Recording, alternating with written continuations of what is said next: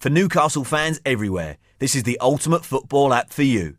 Never miss a match with live commentary, goal alerts, lineups, in-game stats, and TV and radio links for over 100 leagues globally. Download the free Toon Army app now from the App Store and Google Play.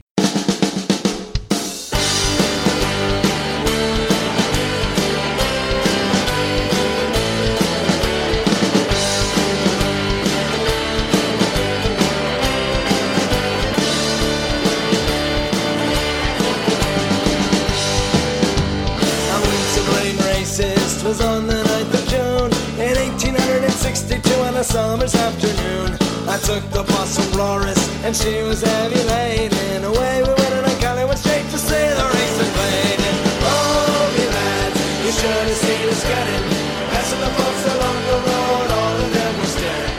All the lads and lasses there, they all started playing. Hello and welcome to CHN Radio episode 126.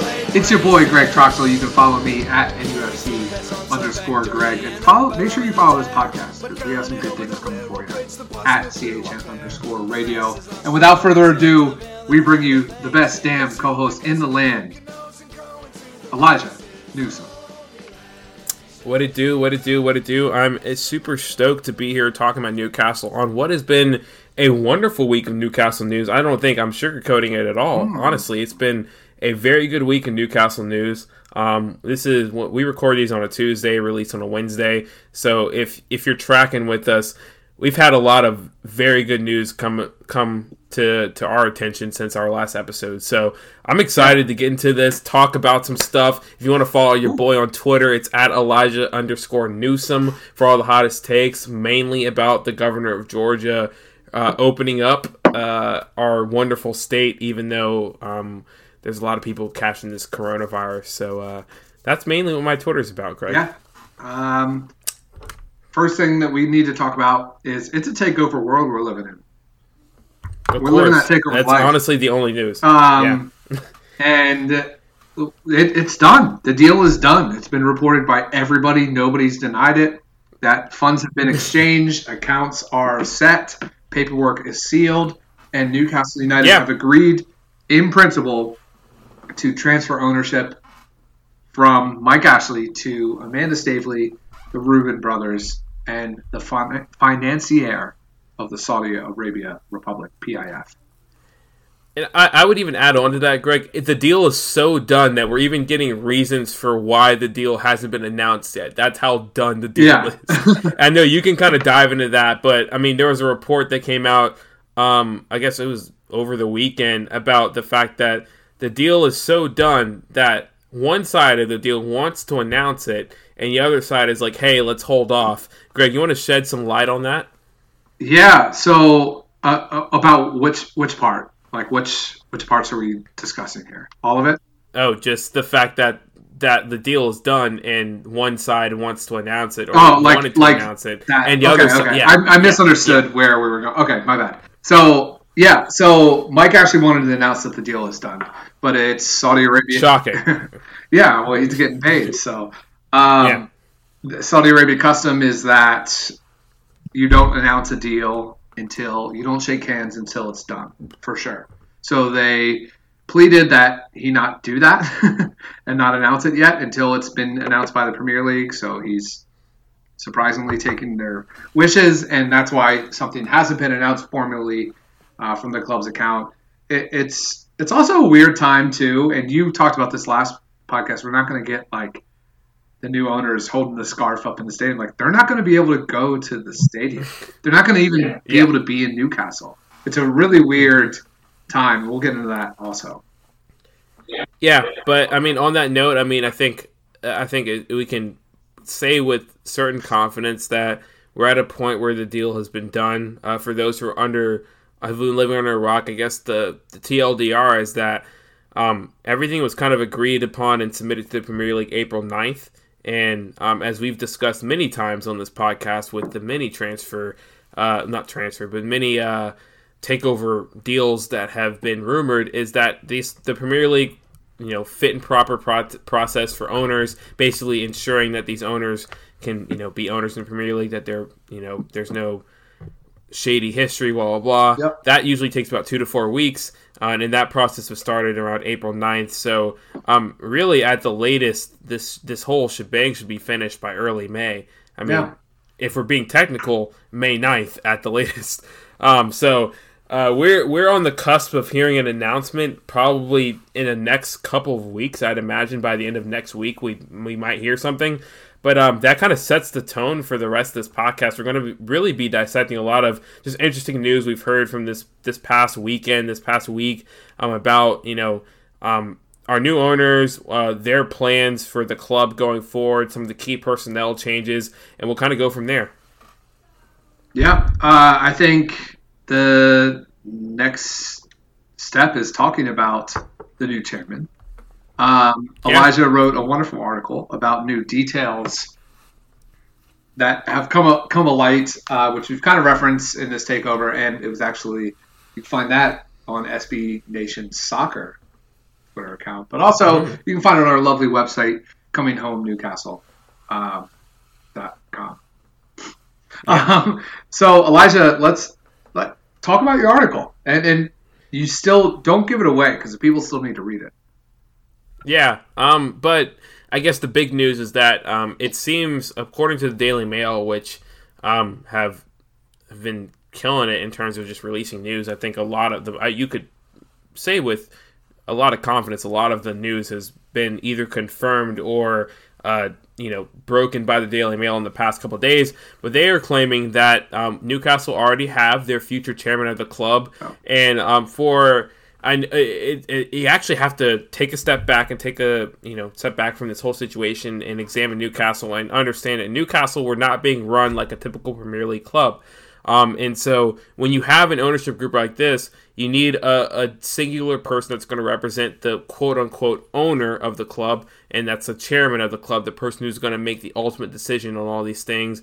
Kind of, day to day, he lets other people run it, but if there's push comes to shove, major decisions involving the club, this is the guy that's going to actually make that decision. And Newcastle have their chairman. It's going to be from the Saudi side, Yasir Al-Rumayyan. I said it so much better when we were talking about this before, Greg. Yeah. But my boy Yasir, we're going to call him that. He currently is the chairman of Saudi Aramco, who is Saudi Arabia's kind of their big breadwinner in terms of generating so much money. The reason the PIF almost exists. Aramco is the largest oil company in the world. I mean, by a mile. They pretty much control all the oil in Saudi Arabia and the surrounding region. And he is the chairman of that company. Many are speculating, just due to the fact of the relationship between the Saudi PIF and Aramco, that this could be the first kit sponsor under this new regime. But I have no idea if that's true or not. I actually haven't heard that. That's actually a great idea. I mean, that makes sense. Yeah, I mean, it's just speculation. It's purely speculation. I mean, people are just... It's just one of those, they have a lot of money. They have ties to the PIF, and I'll get into that in a second, because Yasir is actually over the PIF. He's the governor of the PIF. Very well connected in Saudi Arabia, so it just kind of almost makes sense. But again, that no one knows if that's true or not. It actually hasn't been reported at all. It's just completely speculation by a lot of fans. But yeah, we have our new... potentially our new chair of the club. Other than that, the Daily Mail also revealed a couple things, transfer strategy, that kind of stuff. They revealed, I guess we'll talk about something real quick. It revealed that the group has submitted a 350-page document to the Premier League that pretty much outlines their plans for the club. Most notably, pumping a ton of money in the club. We're talking about hundreds of millions of dollars that will go towards infrastructure, as in new stadium, that kind of stuff, as well as transfers. And the ultimate goal is to compete in the Champions League by the end of I guess within the next 3 years. So that's kind of the first biggest story that kind of broke going into this past weekend after our last pod. Greg, any thoughts on that? No, just get it done. Yeah, get it done. I mean, honestly, it all sounds good to me. I mean, Yasir. I mean, and as we found out more information, it seems like Yasir's probably not going to even be present and really running the club. They're going to hire a sporting director, and all that blah, blah, blah. Like, he'll pretty much almost be Mike Ashley 2.0 in the sense that I don't know how often we will see him at the matches, et cetera, et cetera.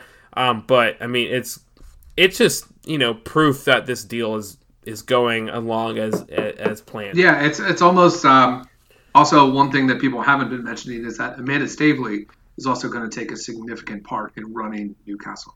So and we're going to see a lot more of her. So question gets just asked: what are the first things that should be done as new owners of a club as big as Newcastle?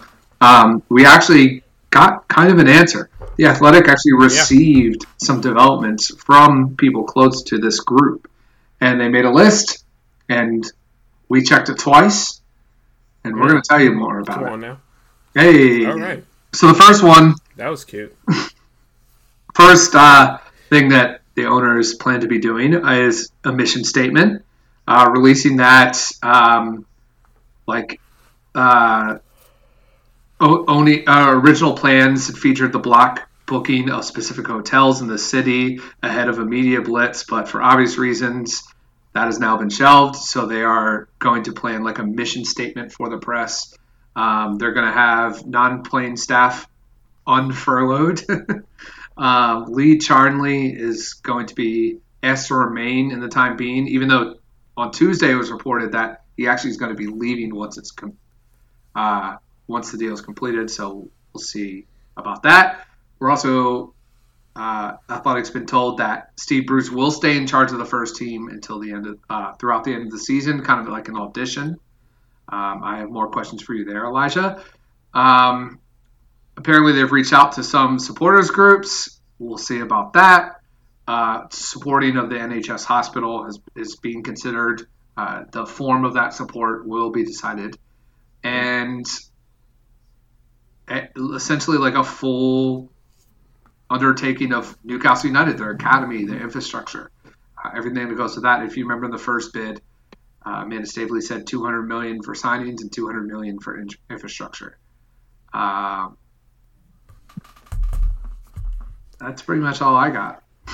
I'm looking through. Yeah, I mean, I guess I would add to that. They've already started contacting free agents, which we'll get into that a little bit later with the BS meter and agents and stuff like that. And they've been meeting regularly remotely. So there's been reports elsewhere about pretty much a board of directors has pretty much been set. Jamie Rubin, who's, I guess, a son of one of the Rubin brothers, he's going to be on the board. I think Amanda Stavely is going to be on the board. There's been the board's pretty much set, and so they've kind of been meeting, discussing strategy, that kind of stuff. I guess the only other thing I would kind of alter is that it seems like we can kind of transition this now. Lee Charnley is going to his tenure is going to end in Newcastle with this new regime, but it's going to be a transition. So he's going to be a part of the transition in bringing in new players and bringing in a new board and all that kind of stuff.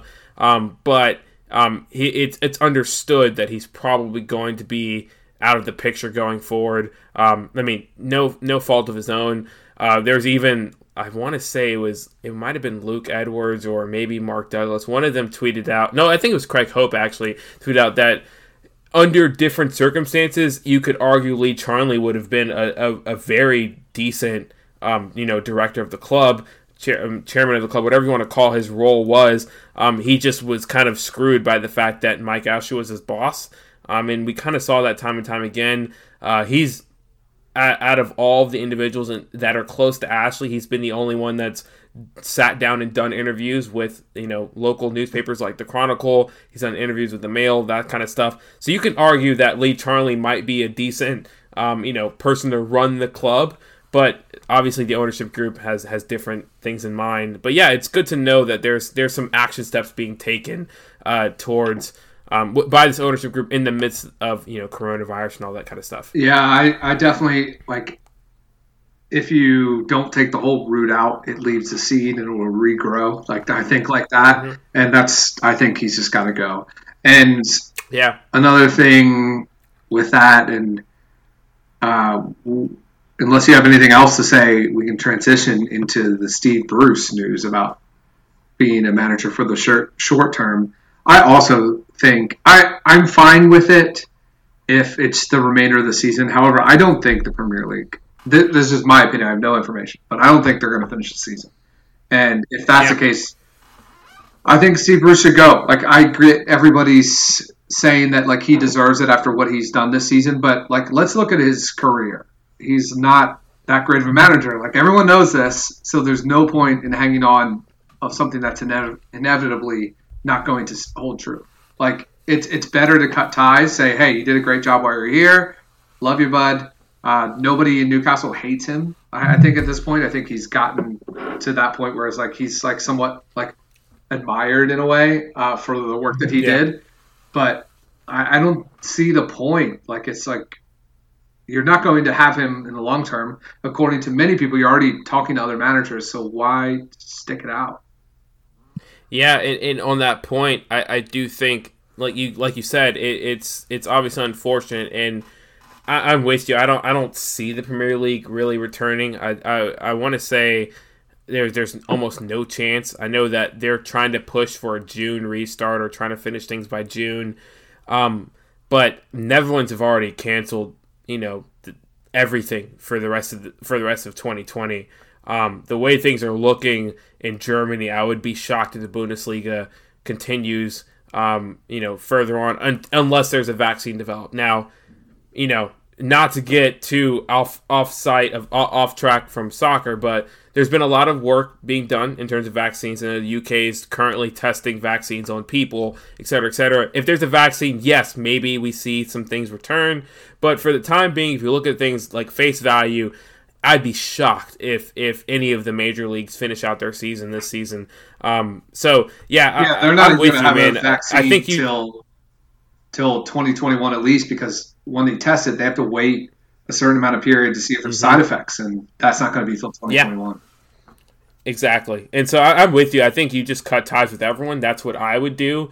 I somewhat understand trying to keep Lee Charnley on as a transitory period because, he effectively was the CEO of Newcastle. So, you're talking about, he was in charge of the VP of communications, the VP of marketing, blah, blah, blah, et cetera, all that. So I kind of understand Lee Charnley being on for a limited amount of time just to transition.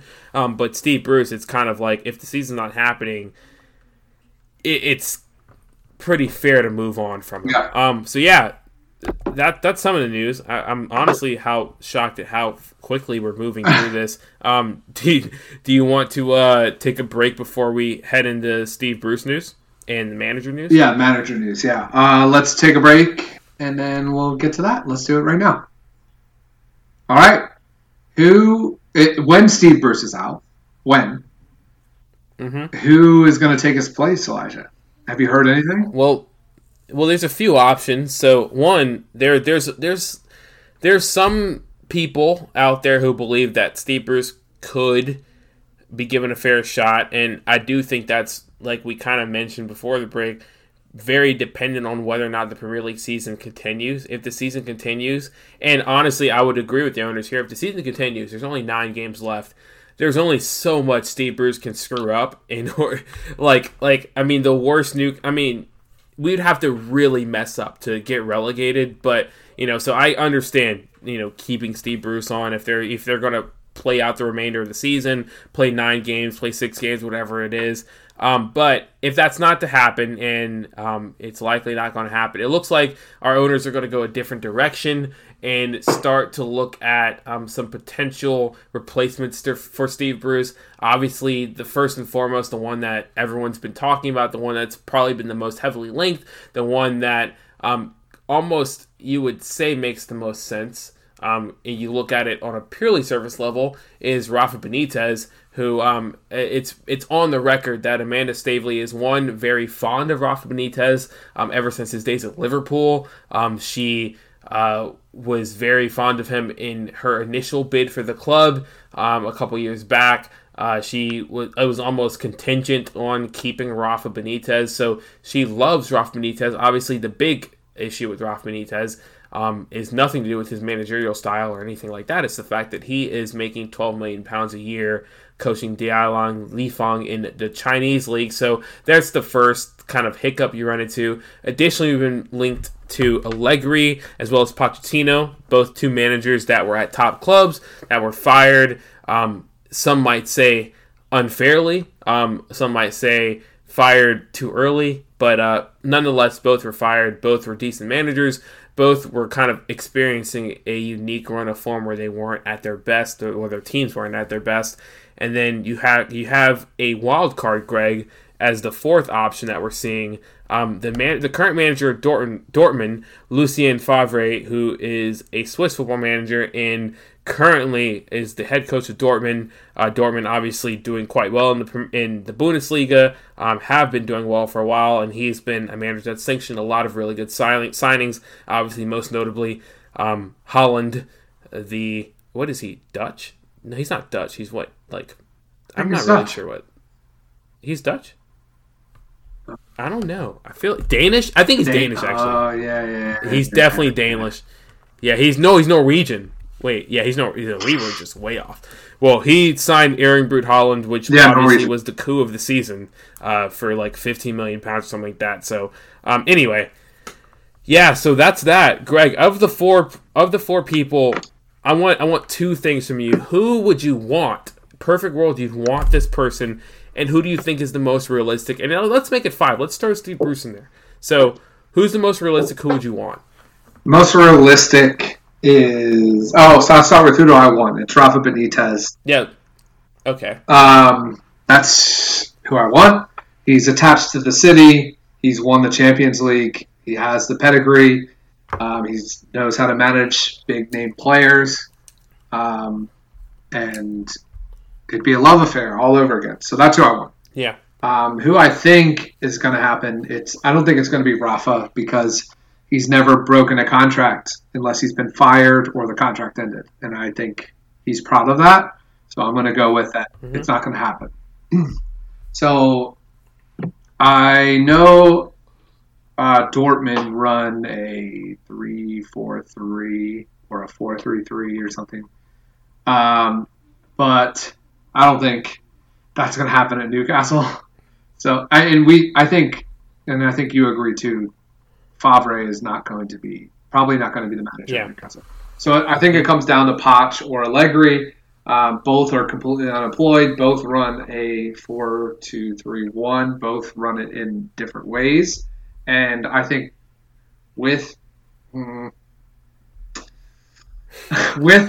familiarity with the Premier League, I think it will be Pochettino. I think a couple ways it can happen. They can bring Gareth Bale in. Mm-hmm. Poch would love that. They run like a 4-2-3-1. Imagine a Gareth Bale, Almiron, ASM, and whoever is up top, Joelinton, I guess. Joelinton. If they run that 4-2-3-1 narrow, and like they did at Spurs, where like they put all the attacking players on the ball, pressure, turnover, and quick goal, like we're capable of that as is with a competent manager. So that's just my hope there. Yeah, I would have to agree with you. I think Poch is probably the one of the better options as a realistic signing. One, it's a flashy signing. I think no one would be shocked or upset that Pochettino was hired. I mean, he was very successful with the Tottenham team. He basically dragged a injured Tottenham team to the Champions League final without Harry Kane. It was to the point. Yeah, without Harry Kane, you had it was basically Son and Lucas Moura were the only competent strikers. He was starting Moussa Sissoko. Yeah, he was starting Moussa Sissoko, and you also have to consider this was a Tottenham team that wasn't making any signings as well. Like that was one of the big gripes with this squad was like they were not making any signings. They felt their team was strong enough, and I guess technically they were correct because they got to the Champions League final. But Pochettino was essentially fired because his time was up. It wasn't because he was really bad. Obviously it was a bad run of form that kind of came with that firing. Mm-hmm. But I mean, I think anyone in the world would snatch up Pochettino if they could afford the wages and all that kind of stuff. So I do think that he's the most realistic signing. The Allegri thing seems to be a bit far-fetched, just because, I mean, Allegri's good and he's great at Juventus, but when you look at Juventus outside of Serie A, they weren't that successful under Allegri. Unless Allegri really loves black and white stripes. Yeah, I mean, that's the perfect thing. And so that's my thing with Allegri, is that I understand, obviously, the pedigree with the Juventus, but if you're talking about the safer bet, the flashier signing, it's going to be Pochettino. Rafa would be a hell of a way to start off your career here, and I don't think anyone would be upset with that if you're the PIF or you're Amanda Staveley. But it's all about, are you willing to pay the insane buyout for Rafa, and are you going to be able to convince him that, especially a guy who's been burned in the past by not only Rafa Benitez, not only Mike Ashley, but I mean Ibrahimovic, a ton of owners about like being able to have their vision. He's finally at a place where it seems like they've actually wanted to invest in his vision and are giving him free rein to rebuild the club from the ground up. Are you really going to be able to convince him to once again leave a very good situation and come to a place where, yes, the promise is there, but are you going to follow through on your word? I don't know. It just seems like a far-fetched kind of situation for Rafa Benitez. So I would go with Pochettino as well. I think it's likely. I would be shocked if Steve Bruce is given the reins. Mm-hmm. Definitely. Now, let's transition. Cool. Mm-hmm. Be in sports. They sent a letter to all the Premier League teams and the Premier Leagues basically saying to stop the takeover from Saudi Arabia taking over Newcastle because they have some pirating issues, is what they said. Mm-hmm. Revenue is the reason. Let's dive a little deeper into that. I have some problems with it. I think you might too. What's the problems that you have from it? I think the first and foremost, the biggest issue is that, I mean, it's a bit selfish. I mean, it's beIN Sports coming in, and beIN Sports, of course, is owned by, they're essentially, one of their majority shareholders is Qatar, which owns PSG. Yep. So they're not really, again, and shout out, little preview. We have a dope joint pod coming out with False Nines, the other podcast on the CHN Radio Network, a part of the family. We kind of touch on this there a little bit more, so I won't get into details. But there's a level of there's a lot of criticism from against Newcastle from people who just morally cannot criticize Newcastle.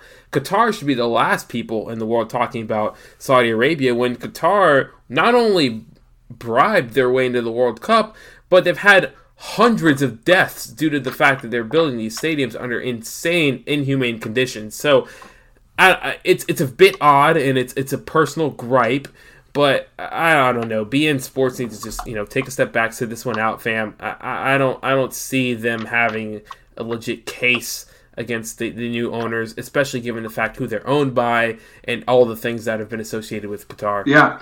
Well, there's another thing too, is they already had a lawsuit with Saudi Arabia and they lost it. Yeah. So that already happened. So I don't know what precedent they're staying on. It is interesting. You've seen a lot of this, beIN Sports, Amnesty International.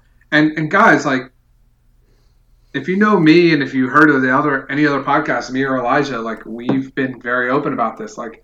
We can separate sport and politics, and we think it should be, and there's no reason we think that Newcastle fans should be criticized for this, for supporting our club. And I think, and I am willing to say that if this was happening to your club, you would have similar reactions that we did if it was different than Newcastle.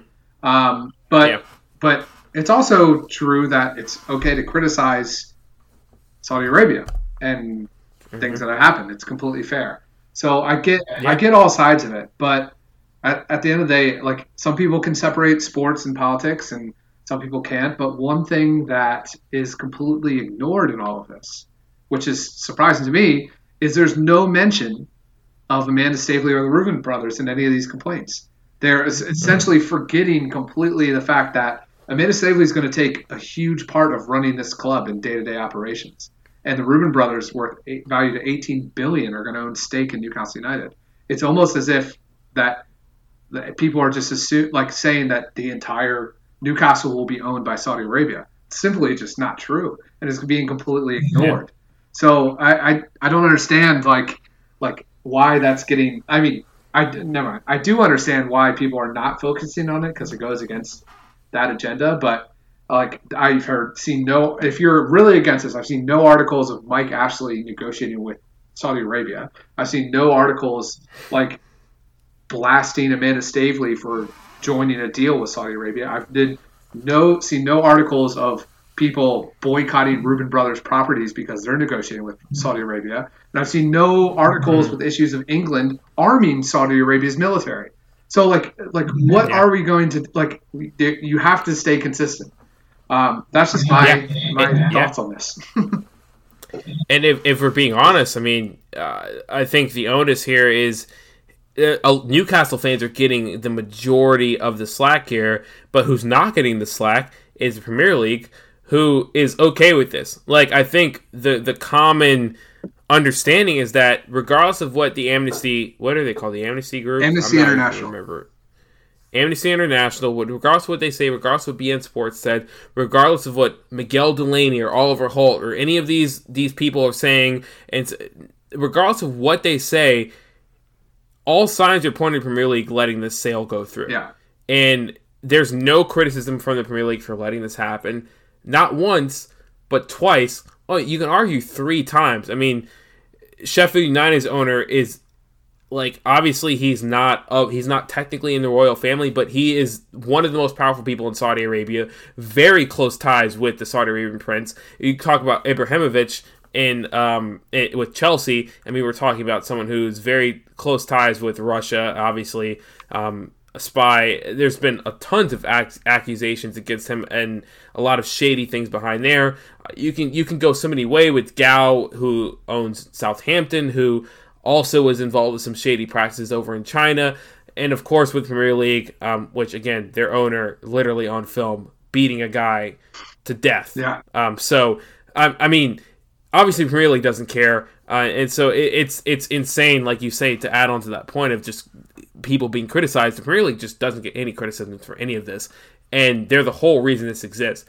If this was a really big deal to the Premier League and they cared about human rights, they would have never let this get to this point. They would not have the owner's check would be done. We would be done and dusted. The takeover would be null and void. We would be talking about something else. We would probably be talking about, I don't know, signing Bas Dost again. I have no idea. So you're spot on with that, Greg. Yeah.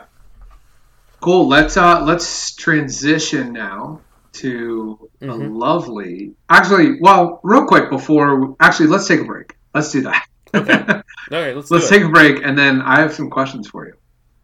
Okay. We'll take a break now.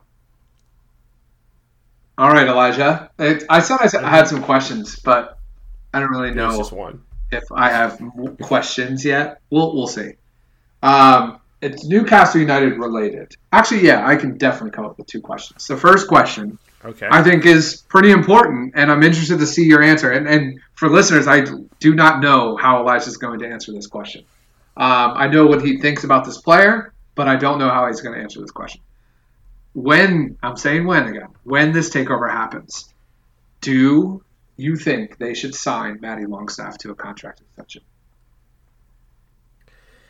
Yeah, that's an interesting question because I do think, as much as the Matty Longstaff saga, and it's been a saga, I think it's been a saga that's definitely dragged out far too long. I will say that. Whatever's happened, it should have happened. Like, whatever everyone's thoughts have been, it should have happened. It's interesting that it's dragged this long, and I do think that there has been a little bit of, like, I want to say, okay, I'll say it like this. Everyone's very quick to get on Mike Ashley, which, hey, fair. Get on Mike Ashley. He's not a great owner. He's cheap, etc., etc.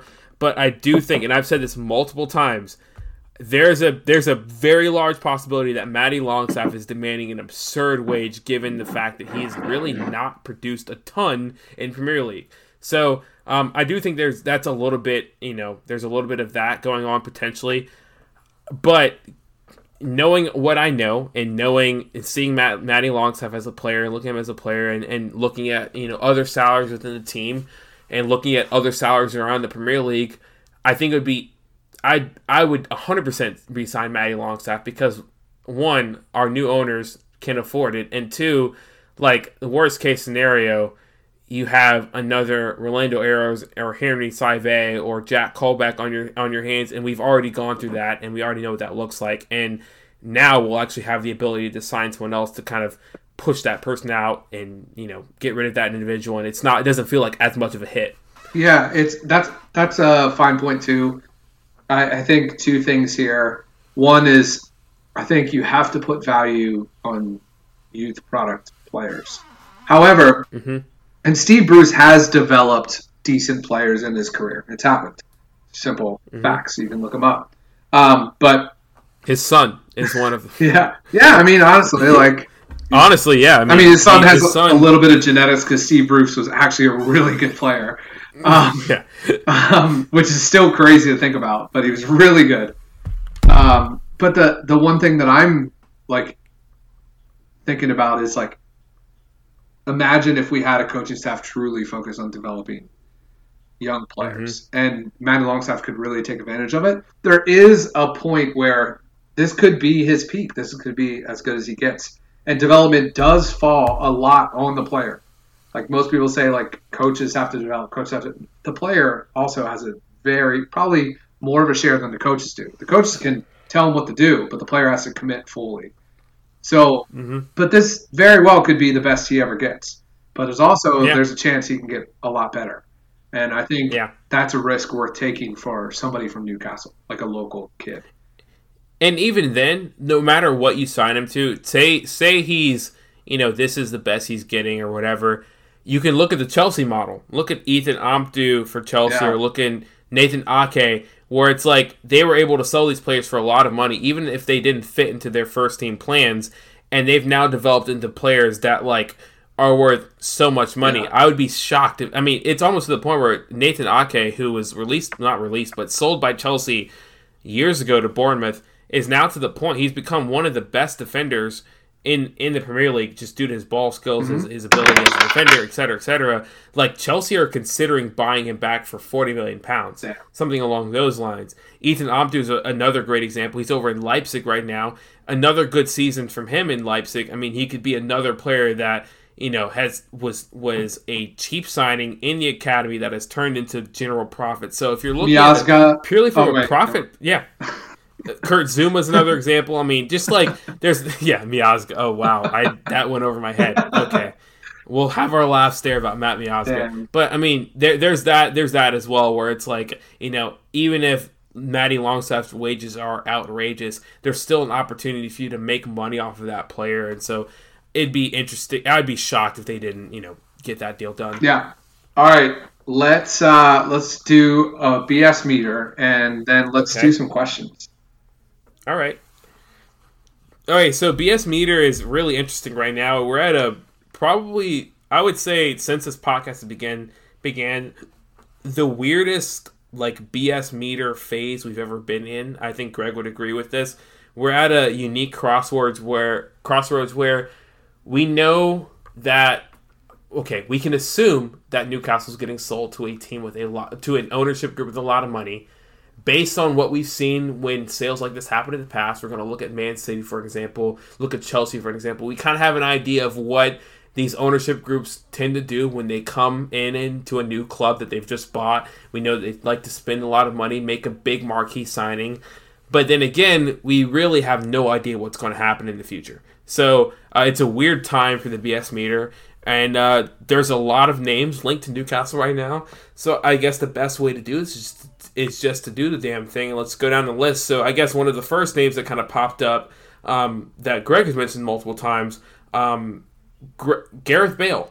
He is one of the first players that was linked to Newcastle. Obviously, the link makes sense. He wants to get out of Real Madrid. It doesn't seem like there was a lot of Premier League interest in Gareth Bale before this season, before now. And obviously, going from Real Madrid, pretty much anywhere else he's going to go is a step down unless he goes into an equal or better league like the Premier League. So Gareth Bale, Greg, Newcastle player. Well, based on our manager list of our top 4 managers, there's a 50% chance that he's signing with Newcastle United, in my opinion. Okay. If we get Rafa or if we get Poch, he's in. Bale's in. Bale's coming to the tune. If we get one of those 2 managers, book it. Book it. That's my BS meter there. Okay.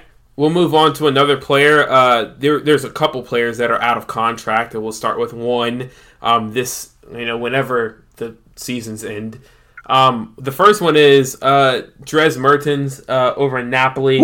He's a player that has been linked to want to move away from Napoli. He's pretty much a lifetimer at Napoli. Has been there for quite some time. Obviously, striker, Belgian national team, a bit different than what we've been used to seeing at Newcastle in the past couple of years. He's not a hold-up play type striker, more similar to a Bobby Firmino type or I'm trying to think of someone else. Who's the bloke at Leverkusen who's currently your striker? His name is escaping. Oh, that guy. But essentially, yes.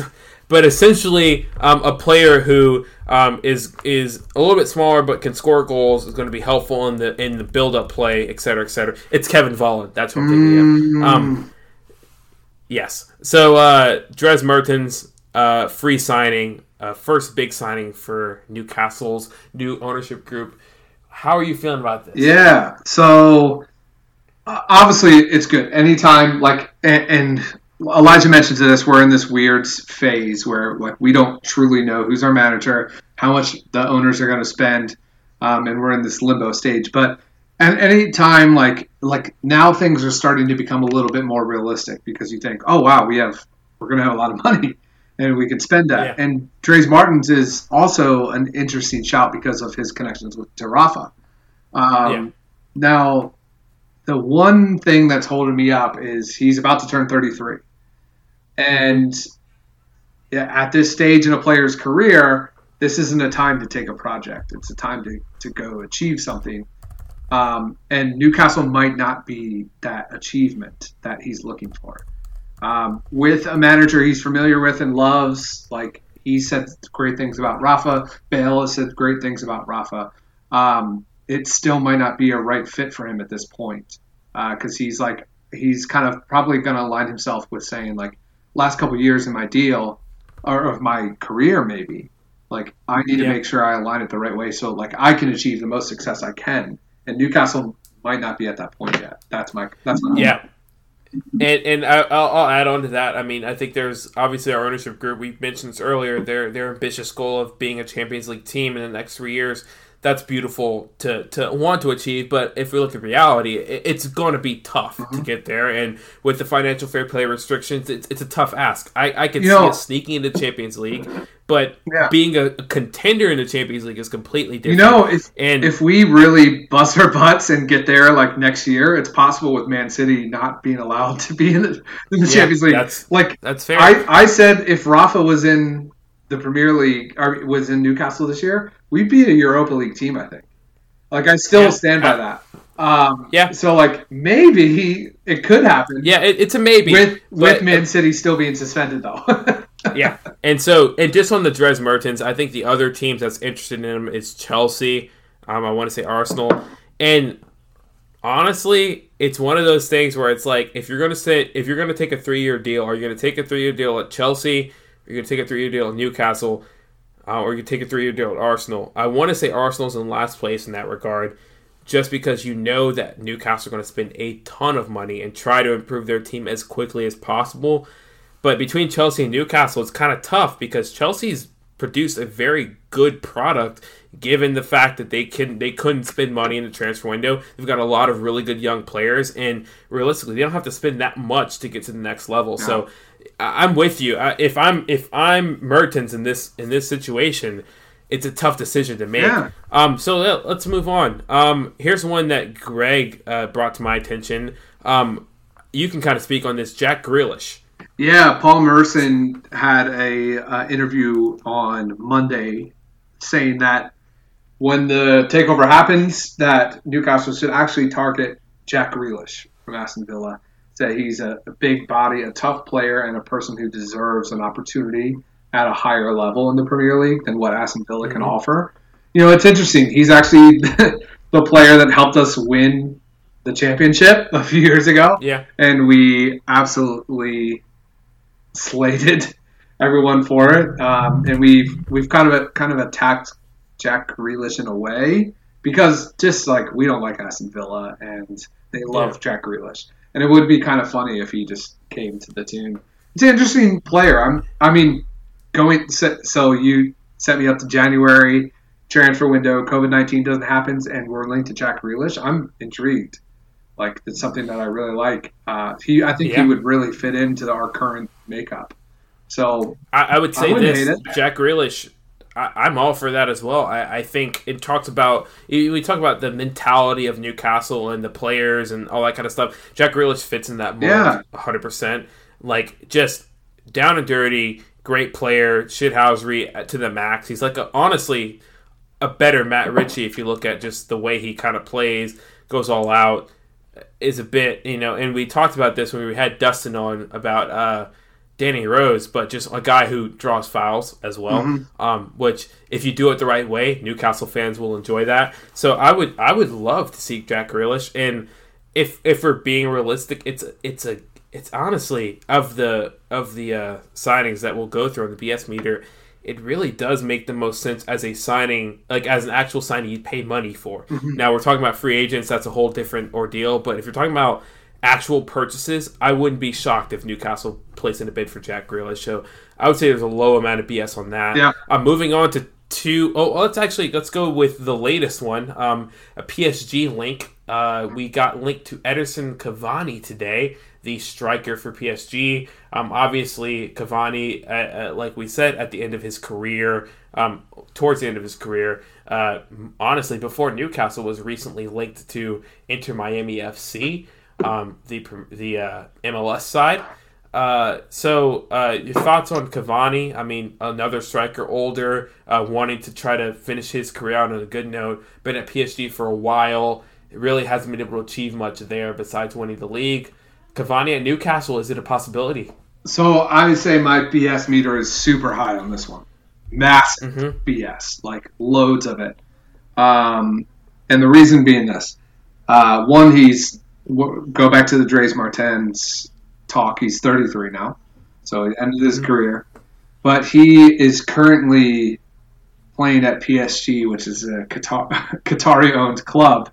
We're going to be a Saudi-owned club, and if you know anything about diplomatic relations, the two countries do not like each other. And I'm going with the fact that they won't even sit at the table to negotiate this deal. Not going to happen. And if it does, PSG is going to ask for just asinine amounts of money for this to happen. Yeah. I don't think there's any way in the world this gets done. No way. I think diplomatic relations will go too far here. Yeah. I really do believe that. Shout out ESPN. No, that makes sense. I mean, and that's something that there was an ESPN FC. Wait, did they really say that? No, ESPN FC actually did report that. That was them. That was 100% them. That the diplomatic relations will... Oh, no. Okay. I was going to say, it's kind of related to this, though, is I was watching ESPN FC segment on Newcastle the other day. It's actually released yesterday, I want to say.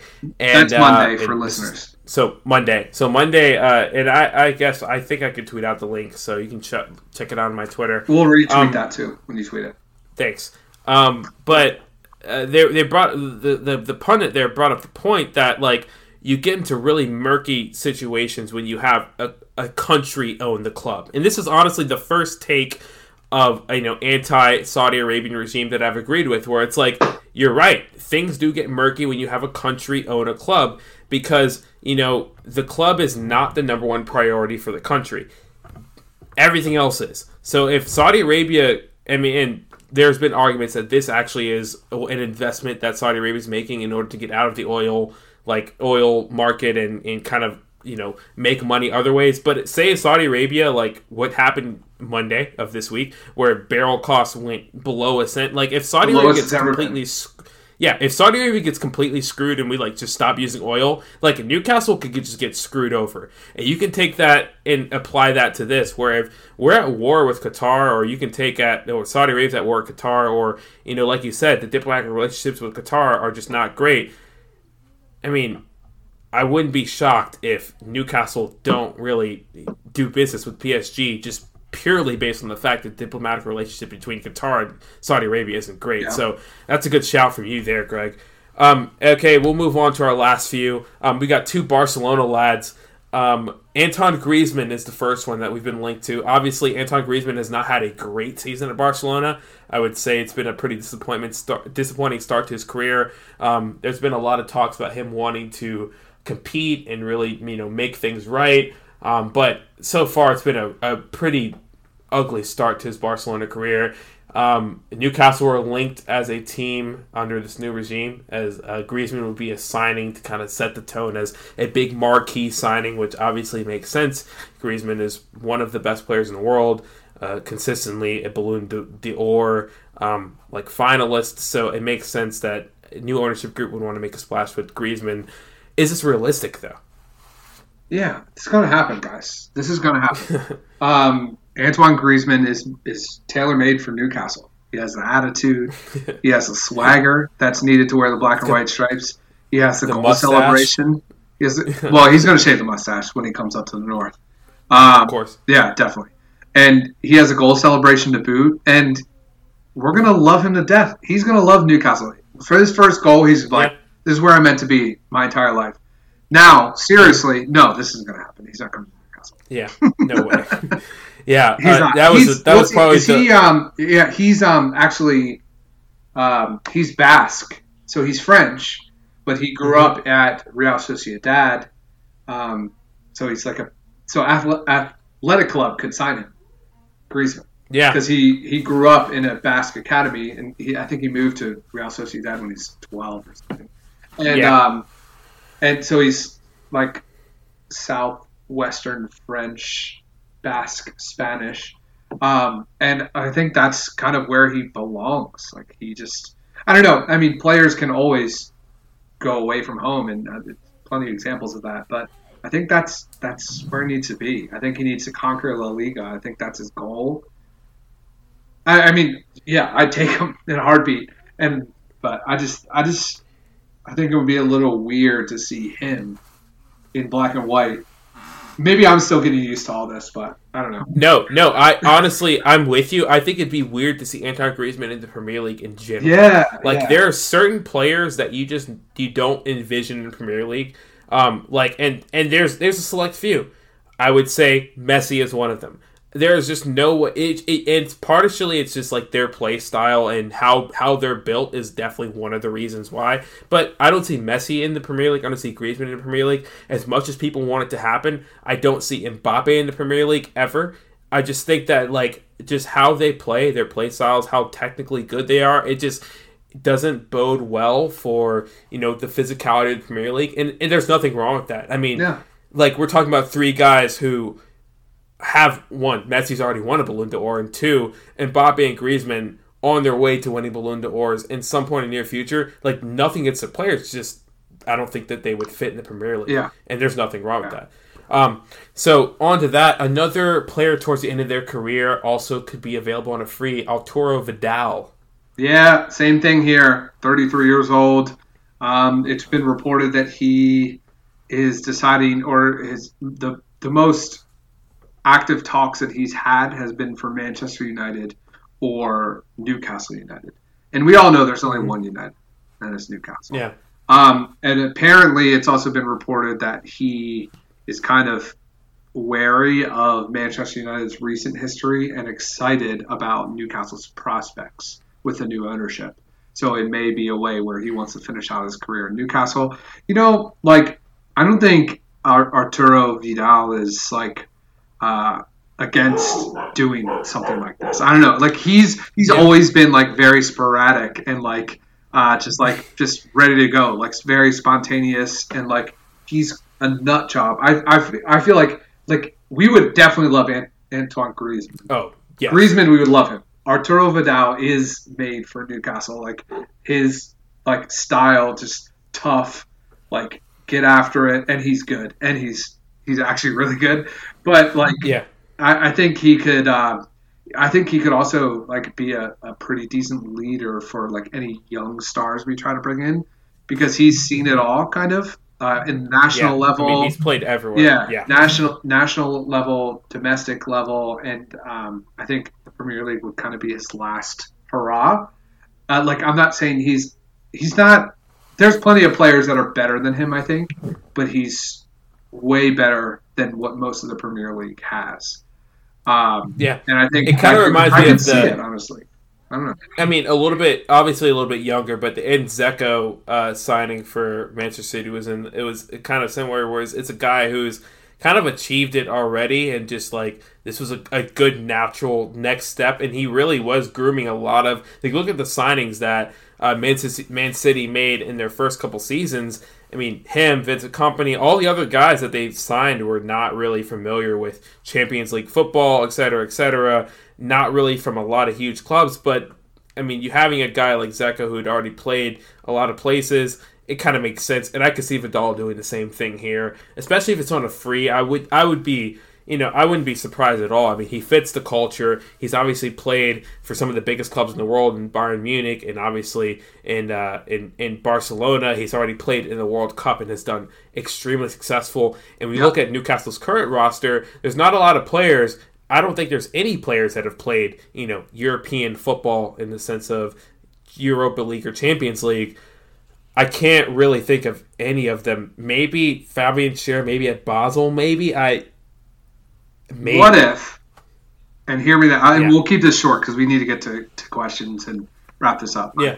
What if the new owners go for, let's say, Ezequiel Barco? Sure, take him. I mean, I have way less ties to Ezequiel Barco than I know, but like I love Ezequiel. Or what if they go for Joseph and pay him crap ton?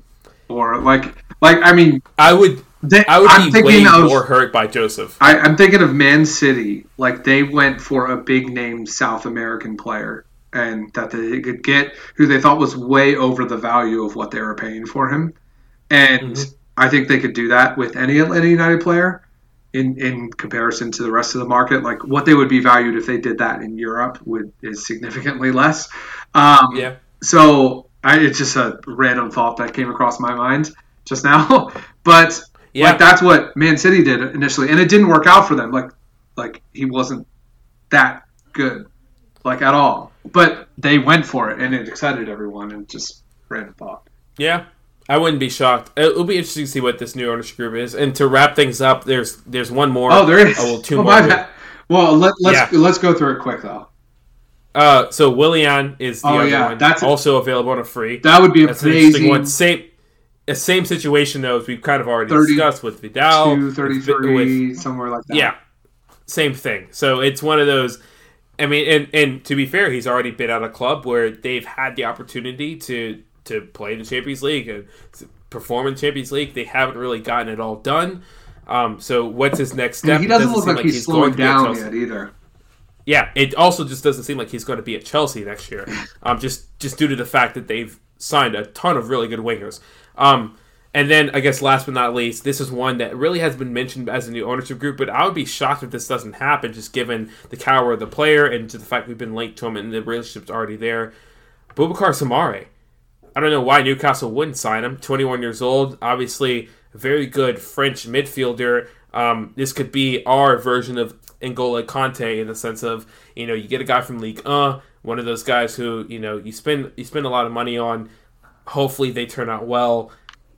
I don't know. I think that's honestly, out of all the signings we've named, that's probably the one that's actually going to happen. Yeah, I mean, it definitely could be, and that would be. I mean, I bet his opinion on Newcastle will change. So, yeah, definitely, it's definitely changed. Yeah, so definitely. And he's already friends with ASM, and I'm sure he knows Lejeune, all that kind of stuff. So yeah, we can move into questions. You want to take a quick break, or are we just going to let's just power it out.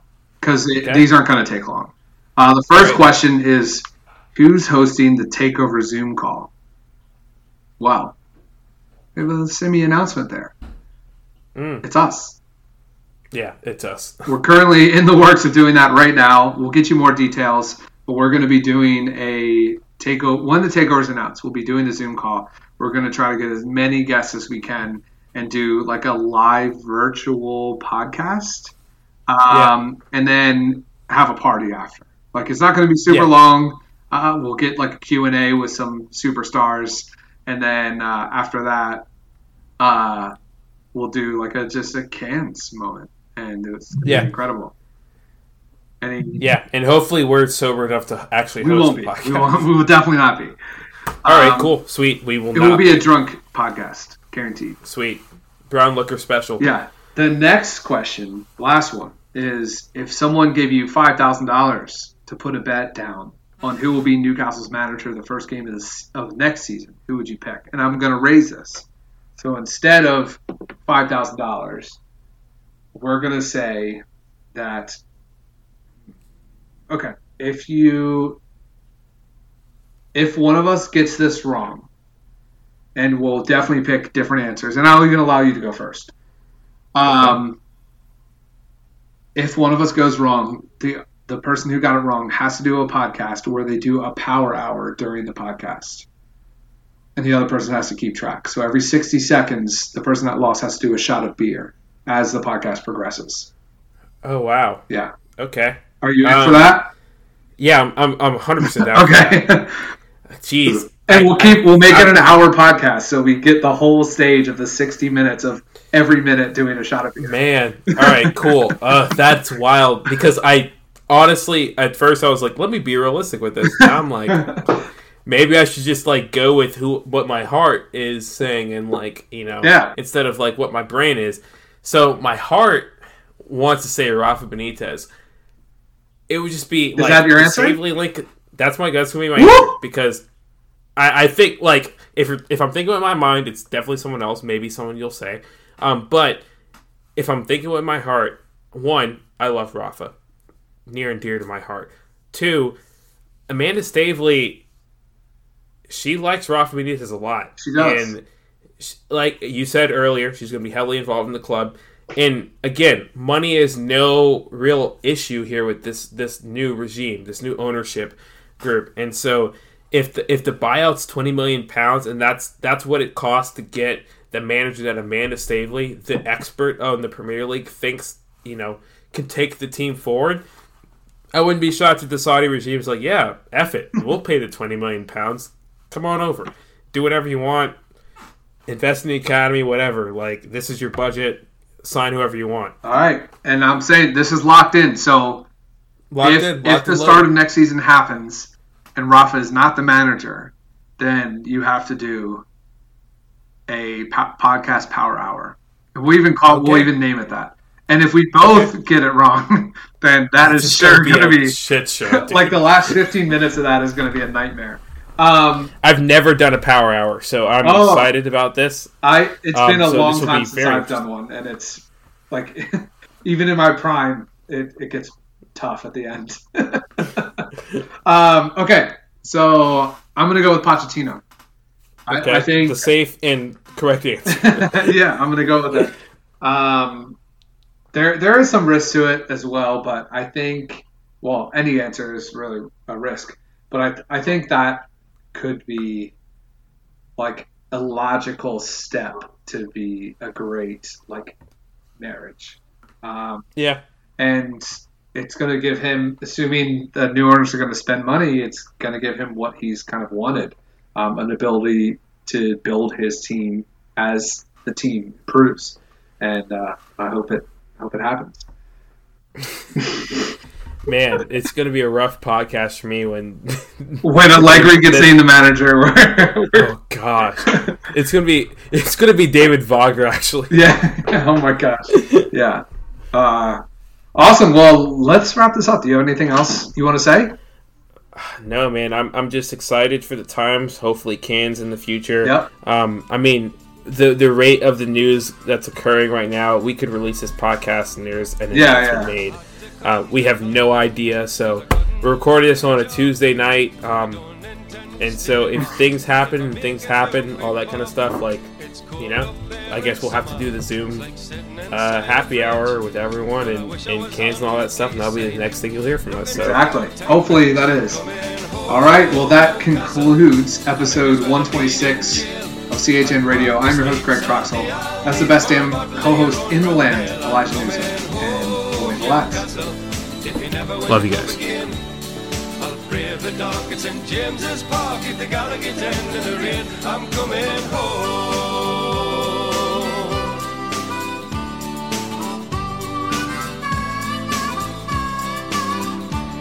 And I'm proud to be a Geordie and to live in Geordie land. Some people think we're bawdy and we're hard to understand, and they say it's just self-pity and we're not so very tough. Cause the people in the big fat city haven't had it half as rough. I'm coming home, Newcastle. You can keep your London wine. I'd walk the streets all day. I'll meet for a bottle of the River Tyne. I'm coming home, Newcastle. I wish I'd never been away. I'd kiss the ground for the welcome sound and me mother saying, "Henny, how are you?" I'm coming home.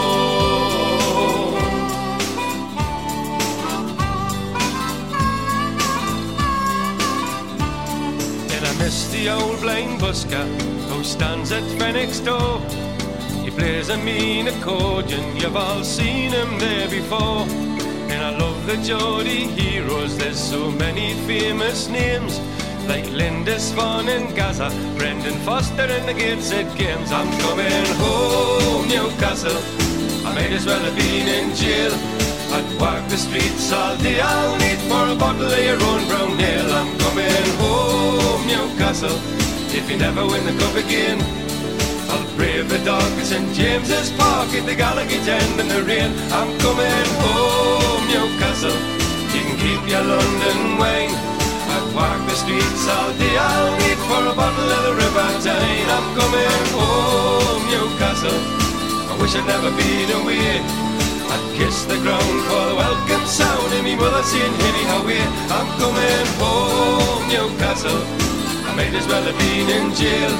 I'd walk the streets all day. I'll need for a bottle of your own brown ale. I'm coming home, Newcastle. If you never win the cup again, I'll brave the dark at St James's Park.